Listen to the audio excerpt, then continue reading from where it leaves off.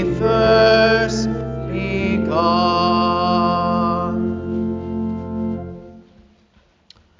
Frank, Donna, family and friends of Richard, all here today, grace, mercy, and peace to you be to you from God our Father and from our Lord and Savior Jesus Christ. As some of you may know, my family enjoys caring for some sheep in our backyard. And there is this one sheep that is a little bit different than the others. She likes to often go off on her own. She kind of likes to sit there and just look at the chickens by herself. And it's kind of funny because she is happy.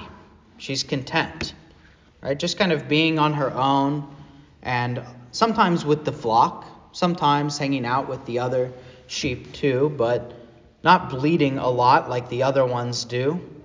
Just kind of happy no matter what's going on. And you can tell it's not a stupid sheep or a lonely sheep, just thoughtful and content. And I know it's weird maybe to compare people to sheep, except for the fact that Jesus does it, so I feel like I'm in pretty good company here, and maybe you can tell where this is going. That if you knew Richard, I think in some ways he's kind of like that sheep. That yes, he enjoys being around family and friends, but he was also often by himself. And when he was by himself, or if he was with family and friends, he was content, happy.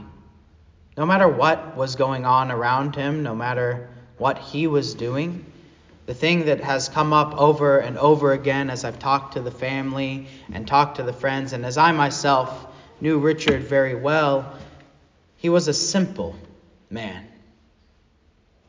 Yes, he kept many things to himself, but he was content in basically any circumstance.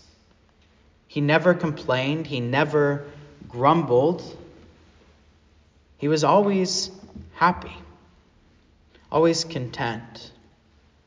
Paul says in his epistle to the Philippians that he had learned to be content in every circumstance because he knew Christ.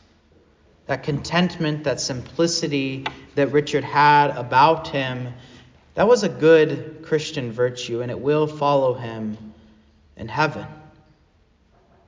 But I should mention this too, that even though Richard was a simple man, that didn't mean that he wasn't talented or thoughtful. In fact, he was both of those things.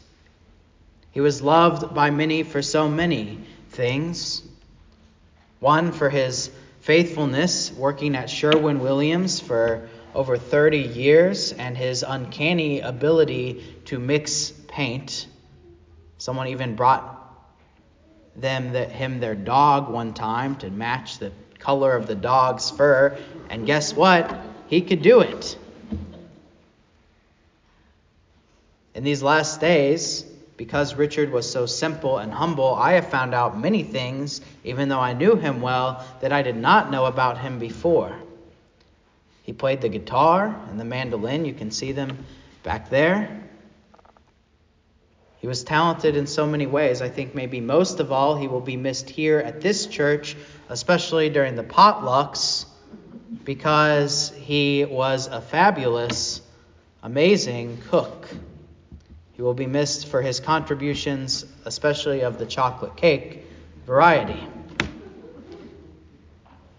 But like any sheep, no matter how simple or no matter how interesting, whether you know about what's going on inside or not, and Richard would tell you this himself, all sheep are prone to wander. And all sheep, biblically speaking, could be lost. The reason that we are here today is because Richard inherited the sin of Adam. And because of that, as you heard in the epistle, his outward man wasted away. Richard would tell you this himself. Like any sheep, he was a sinner. And the wages of sin is death, and me and you and all of us here, we all also inherited Adam's sin. And we have all ourselves sinned again and again since then. None of us can avoid the effects of sin. Richard knew this. He didn't talk about it much, but he had a very hard life growing up, a life surrounded by all kinds of sin. And he knew it well. Every week he came here and he confessed, I, a poor, miserable sinner, need the mercy of Christ. We all, like sheep, have gone astray. And we will all have our own casket one day. The good news is this. Richard had a shepherd who wanted to find him. The gospel said, what man of you, having 100 sheep, if he loses one of them, does not leave the 99 in the wilderness and go after the one which is lost until he finds it? And as we said in Psalm 23, the Lord is our shepherd. The Lord is Richard's shepherd.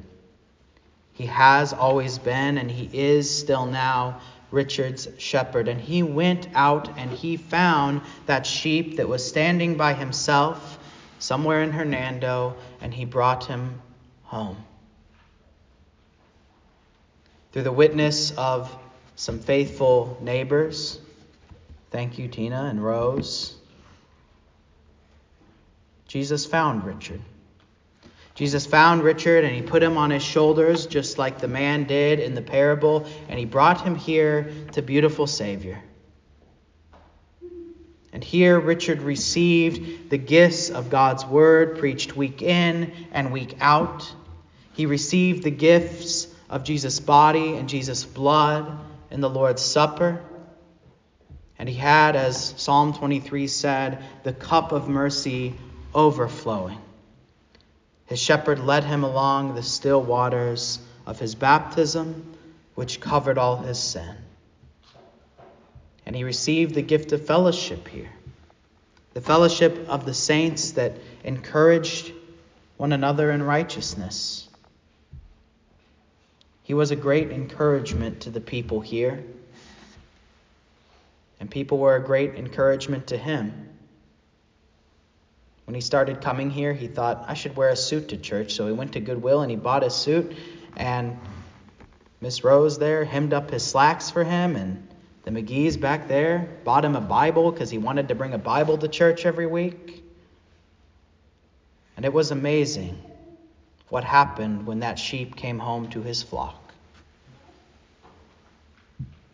Jesus was happy to bring home Richard. It didn't matter that there were already other sheep here. He went and found that one. He had a shepherd. And Richard knows that better than ever now. For Richard is in paradise with his shepherd. It is certainly true that Richard lived a simple and content life while here on earth. But I guarantee you that Richard is even more content, if such a thing were possible. In fact, more than content now. Because he is in the place where joy is overflowing because sinners on earth are repenting.